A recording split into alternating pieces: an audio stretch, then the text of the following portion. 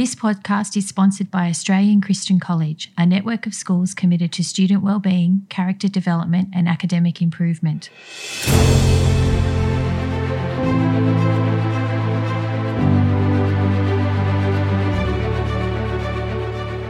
Welcome to the Inspiration Project, where well-known Christians share their stories to inspire young people in their faith and life. Here's your host, Brendan Kaur.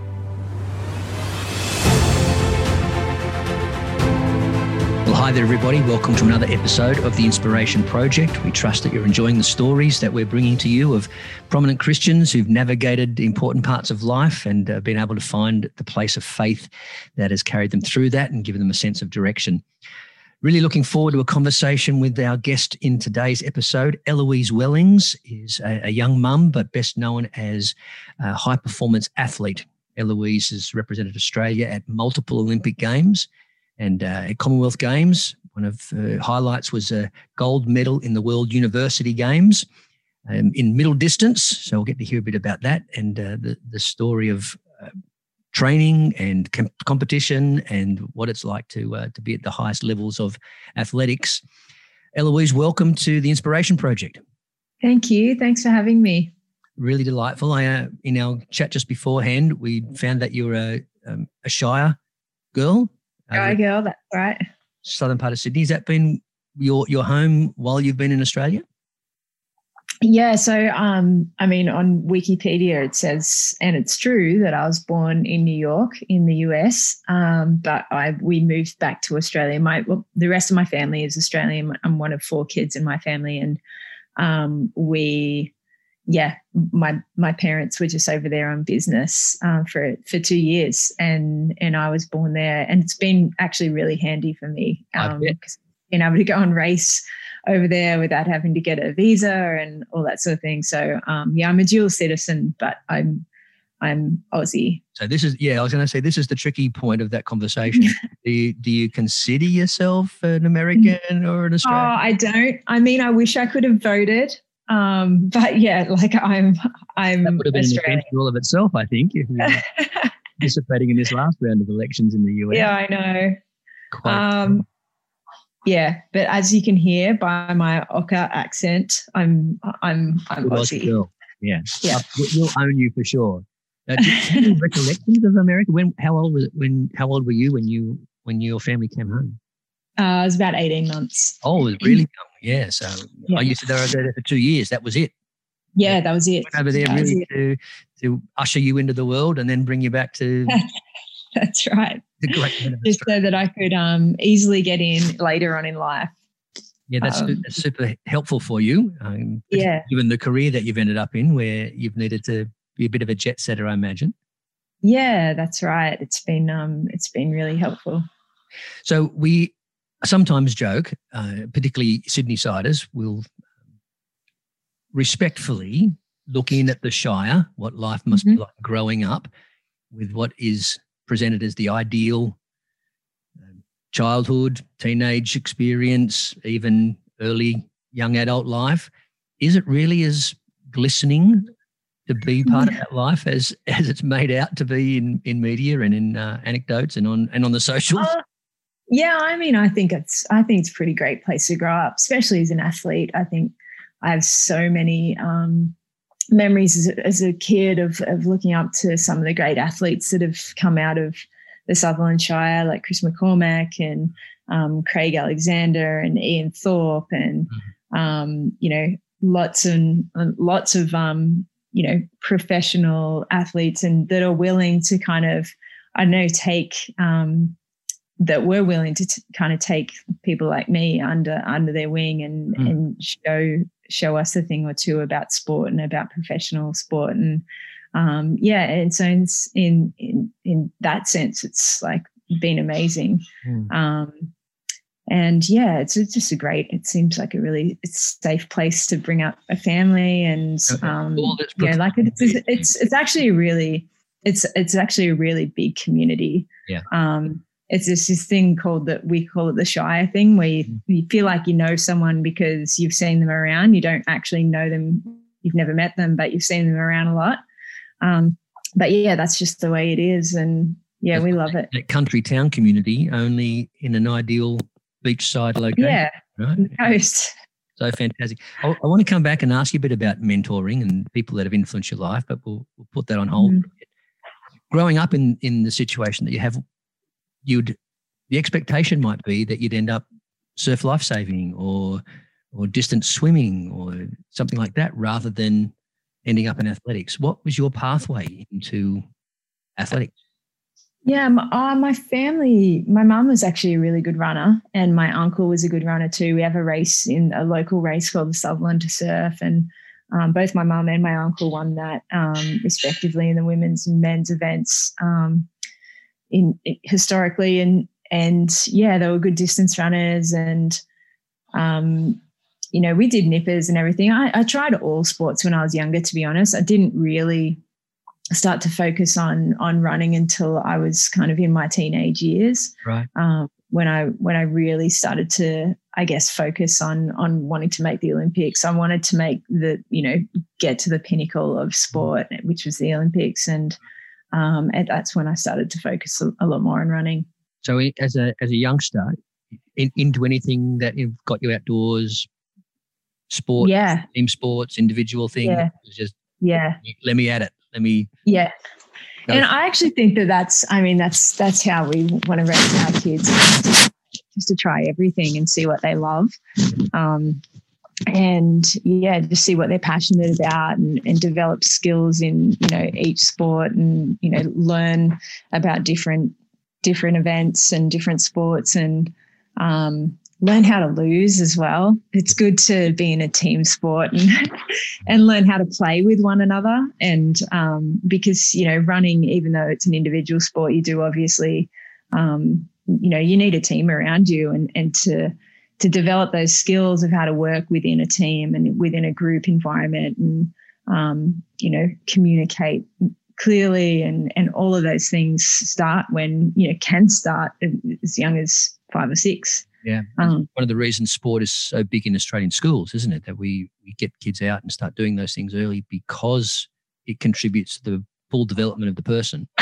Yeah, it does. It's such a long game. And I think, the focus has got to be on fun at that age, especially. And I mean, this focus for us even now is still on fun, because we know that when we're having fun, that's when we perform our best. And but yeah, especially when you're younger, the focus has got to be on fun rather than be on winning or performance or whatever. But learning as much as you can throughout that process of having fun is what it's all about.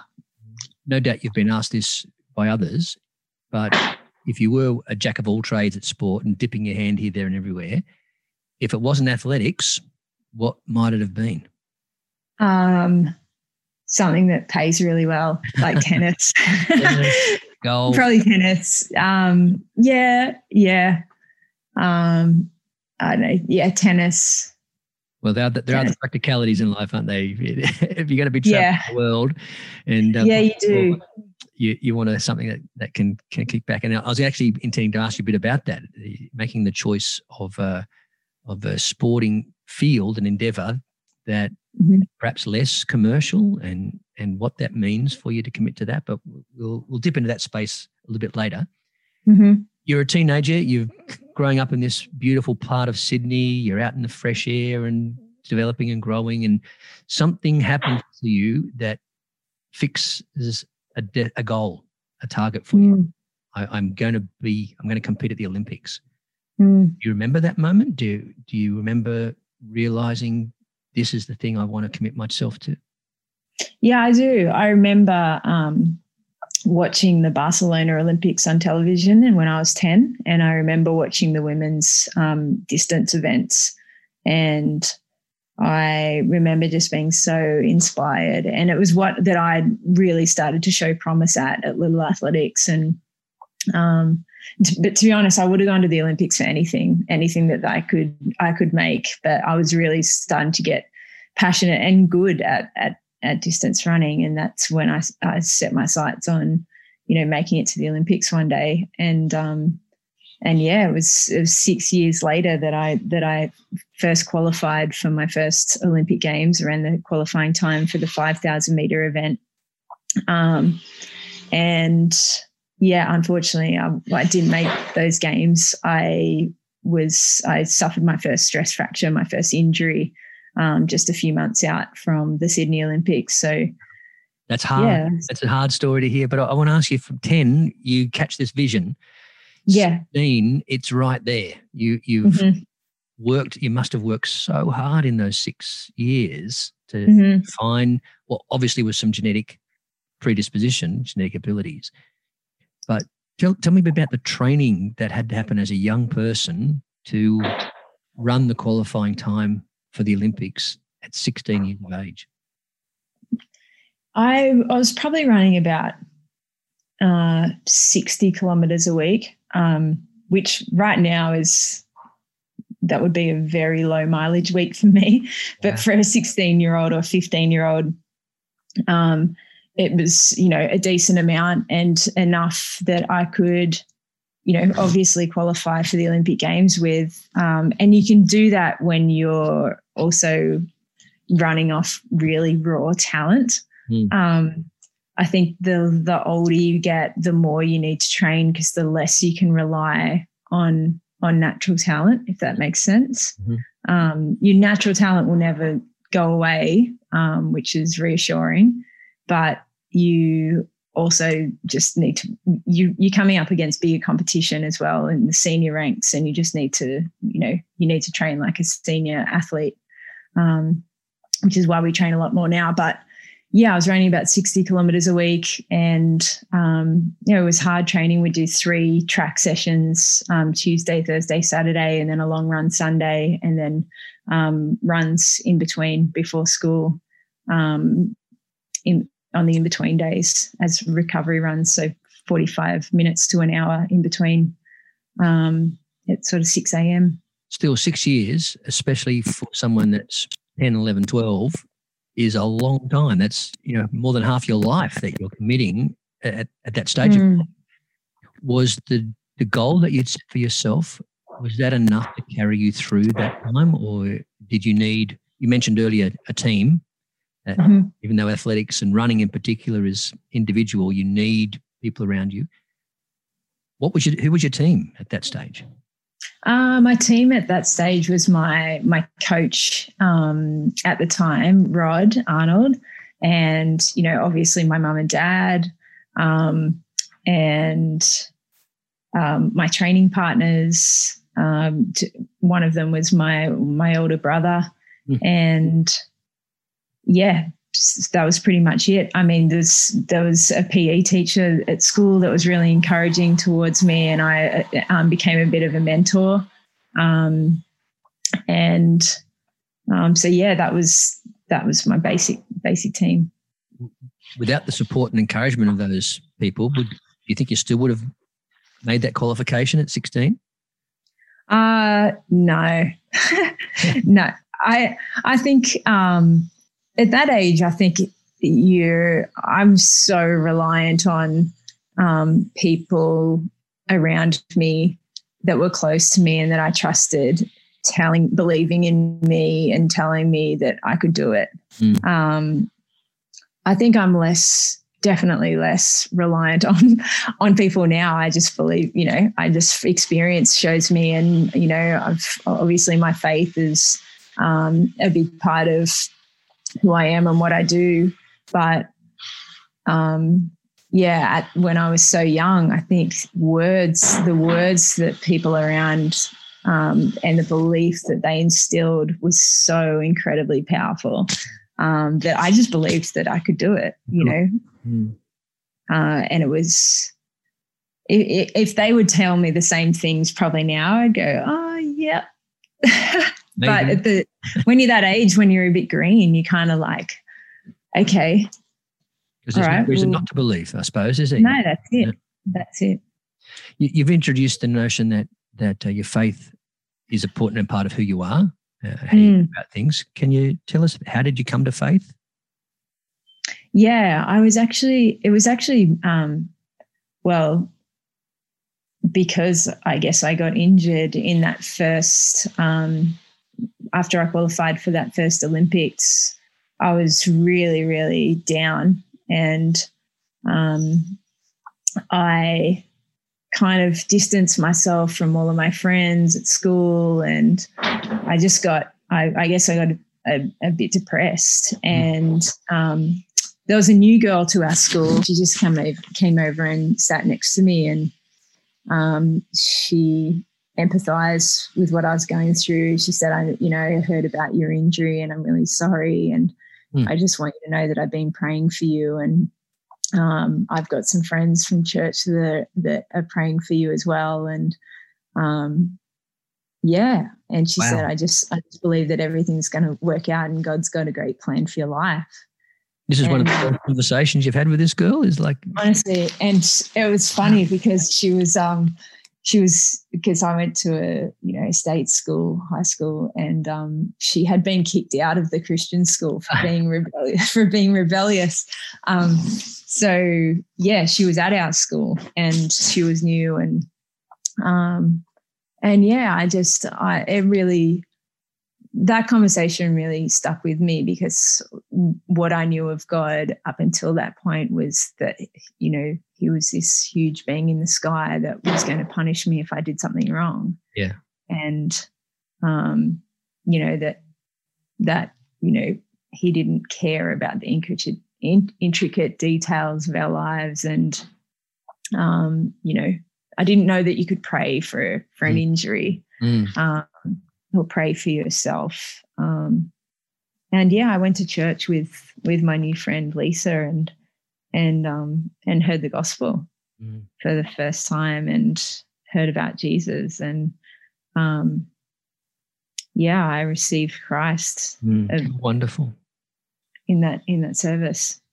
I wonder, Eloise, having carried so much of your ambition and your drive on what you could do yourself, what you could demonstrate, and the hard work that you knew was going to turn into success. Coming to a sense of faith, was it letting go, that sort of idea? Was it a dissolving of your self-reliance? Was it a big sigh of, I don't have to carry life like I've been trying to carry my dreams for Olympic nation? I think it was a revelation of how much I was loved and valued regardless of how fast I ran. That's good. So that was liberating. Yeah. That was because I couldn't run. So I felt like I'd lost my identity. I felt like I'd lost my value and my worth. Because I couldn't run. And then I had this revelation of like this unconditional, undeniable, never-ending love of Jesus that wasn't going to change no matter, what I did or how much I screwed up or how injured I was or how broken I was. And that was liberating. That was a very freeing moment and thought. And it took a little while to kind of grapple that as well. It wasn't like, you kind of spread your wings and fly away. It was a journey, and it's still a journey of like realizing, because I'm still in a sport, and we're all still kind of working our way through life. And I guess the notion of not striving to be enough it can be challenging on some days, more times on some days than it's not. And so, and I'm still I still get feedback every day of performance feedback from training, and, how does that affect your identity? But I'm more aware of it now. I'm more aware of like, oh yeah, that's the way I used to think, and that's, that those thoughts don't serve me, or those thoughts don't line up with what I value most now. Yes. So yeah. I get that. I can understand that living life so dictated to by making the qualifying mark, getting to that standard, and the personal drive to reach that standard to perform could easily seep into that's who I am. That's how I gain my sense of self. Totally. That's sort of what you're describing from what and in a lot of ways it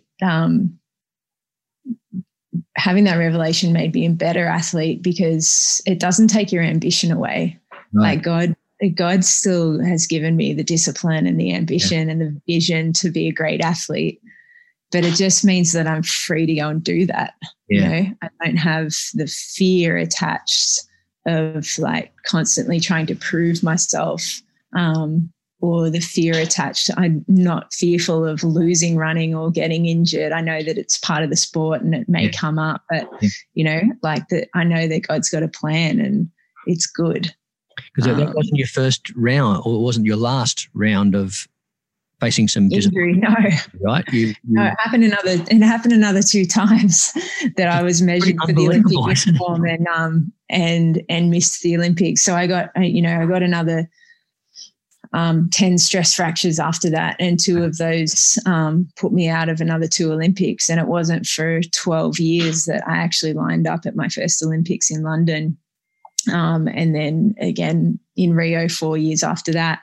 So I eventually made it, but by the time I lined up, I'd learned so much about myself and the sport, and just so much about, I guess, what it takes to persevere and what it takes to be resilient. And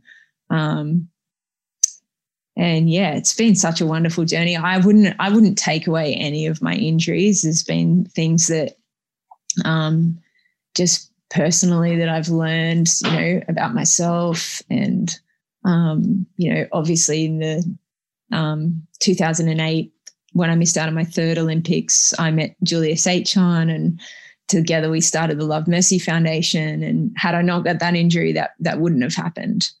And so there's definitely so many things that have kind of come from, I guess, seemingly really discouraging and disappointing things that have happened. But, you know, God turns them around for good. Yeah, I was going to ask you, so you have the disappointment of Sydney, and then another 2 examples where what seems like was possible dissolves in front of you. Do you think, did your faith at that stage give you a different response to those moments of disappointment? Was it my faith was just as hard? Oh yeah, it was. In my humanness, I was like, "This sucks." Yeah. There's no way around that, is there? It's really hard, and you know, especially the 3rd time, I really thought it was going to be my chance, you know, and I was so discouraged. And it was probably the only time in my whole career that I've actually voiced that like, I don't want to do this anymore. And it was my husband that encouraged me to keep going. And, you know, he was just like, you know, things could turn around. Yeah. And if they turned around, would you, you're still passionate about running? You still love it? And the answer was still yes, but I was really discouraged in that moment. But I think he planting that seed of like, things could turn around. Yeah. You know, things could turn around, and things could turn around and work out for good. And, you know, like just planting that kind of vision of what could be possible. I think it just encouraged me to keep going. And then 4 years later, I was finally lining up in London. Tell me a bit about when you realized everything you did as a 10-year-old. Here it is, you know, mid-20s now, I suppose, and everything is becoming a reality. Yeah. it was a really emotional moment. I was walking out to my first event. So I ran the 10,000 meters and the 5,000 meters in London, but the first event was the 10,000 meters, and it was a packed stadium because Usain Bolt was running on the same night. And so, there was 80,000 people in the stadium, and my whole family were there, and my pastor and, some of my best friends. There was about 18 people that had flown from Sydney.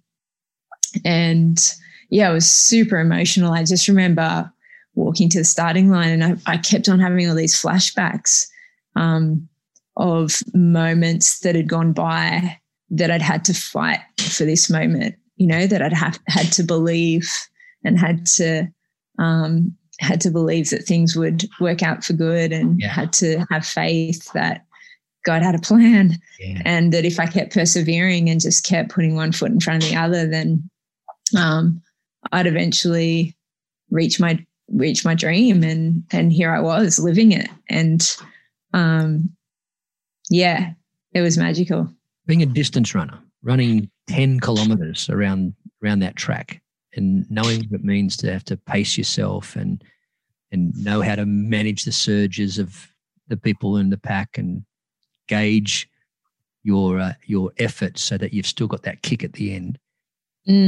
Have you been able to adopt any of the training for your race plan for your life plan? Is it correlated at all to say I know how to endure however long it takes to run 10,000 meters? It helps me endure 12 years of training for my dream. Are they comparable? Or? Yeah, totally. I think, running, it teaches you so much resilience, and, you have to choose discomfort, like every time you run. And, it gets easier as you get fitter, but you keep pushing the boundaries, right? Like my coach keeps giving us harder and harder workouts. And so you keep getting to that limit of going, I need to choose to lean into this pain and choose to lean into this discomfort. And so many times outside of running, just in life, that you need to choose to lean into discomfort and go, what can I learn here? What can I learn about myself? What can I learn about faith? What can I learn about how to, navigate pain and, discomfort? And what can I learn about persevering and resilience in the midst of being uncomfortable and unfamiliar? And, you're in this unfamiliar zone, because I guess the biggest fear is like unfamiliarity, like you're not familiar with this level of pain.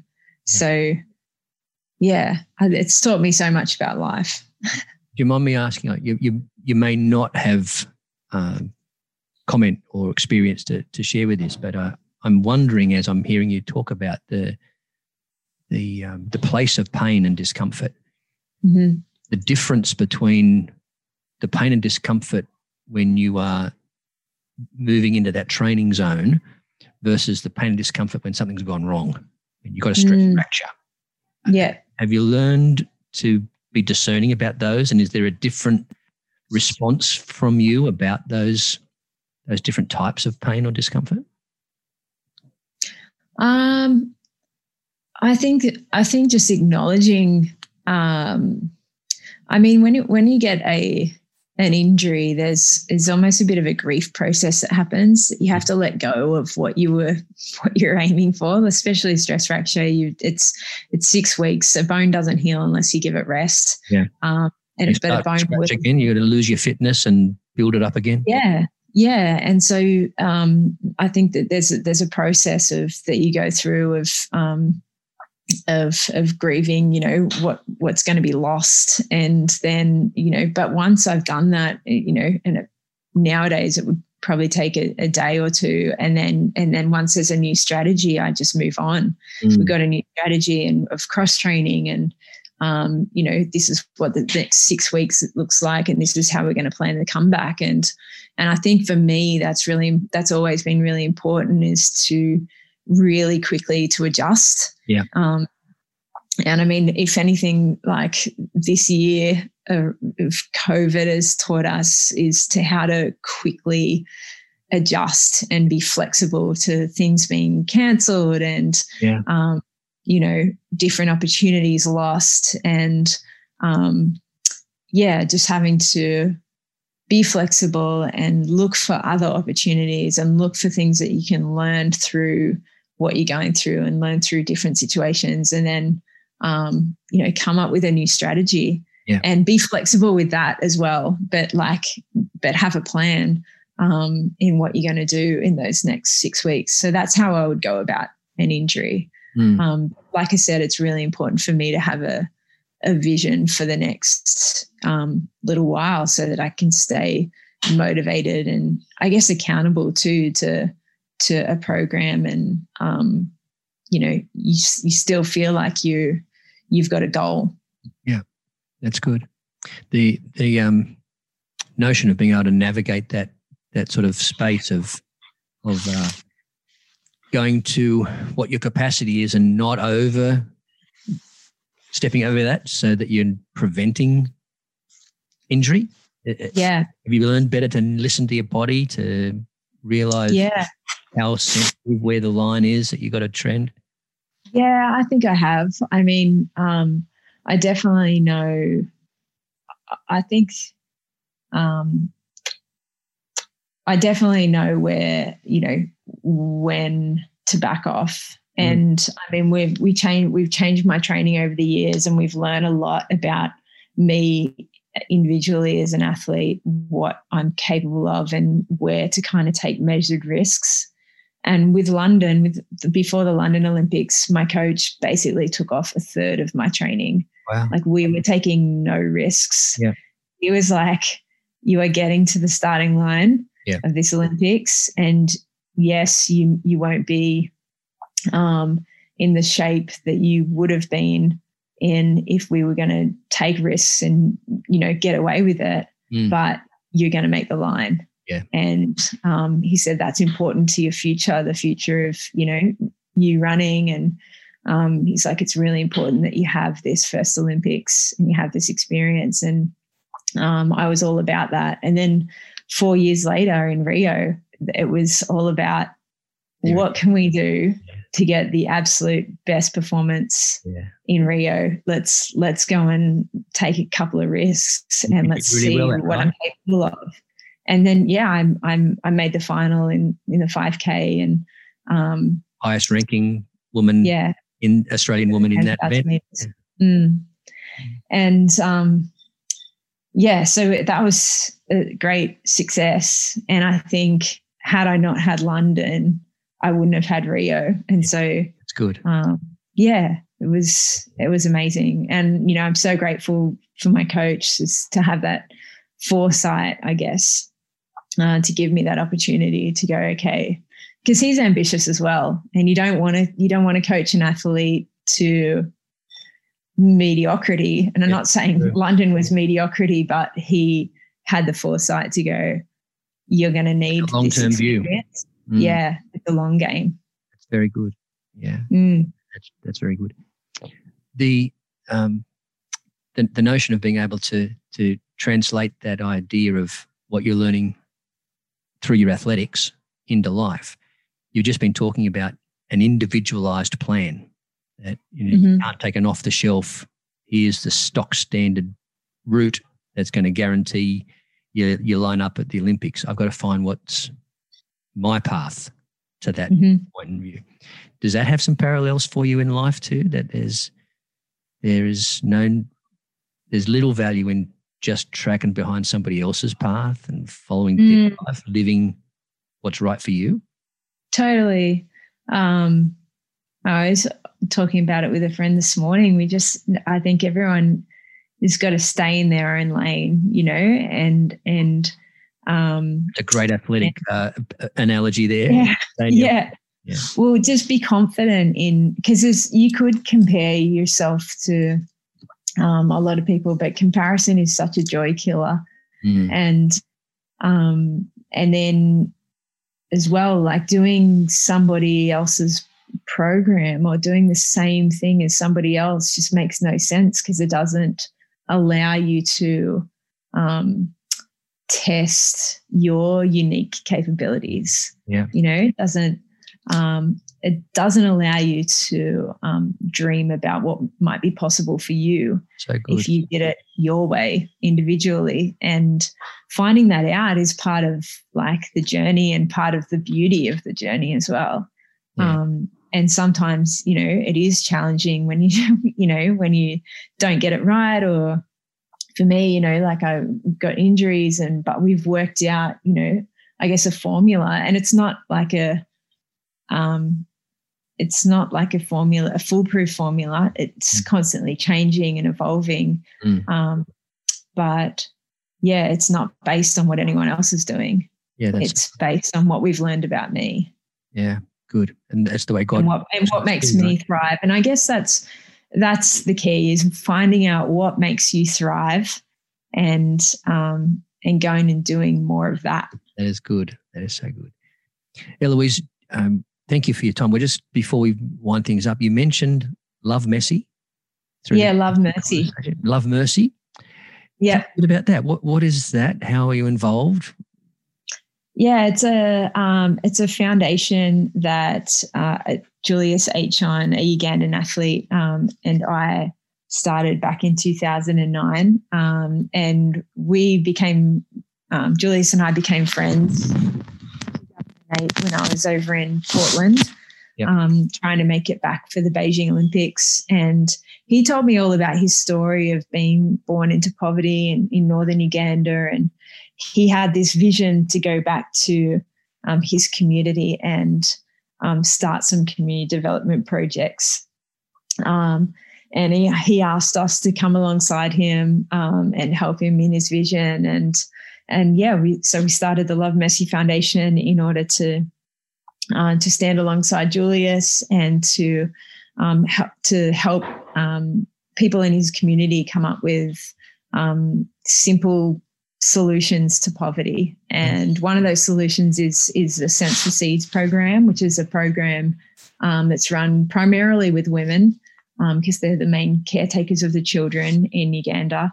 And how it works is a $30 donation sponsors a woman to go through the program, and she receives 30 kilograms of seeds, whether it be beans or rice or sesame.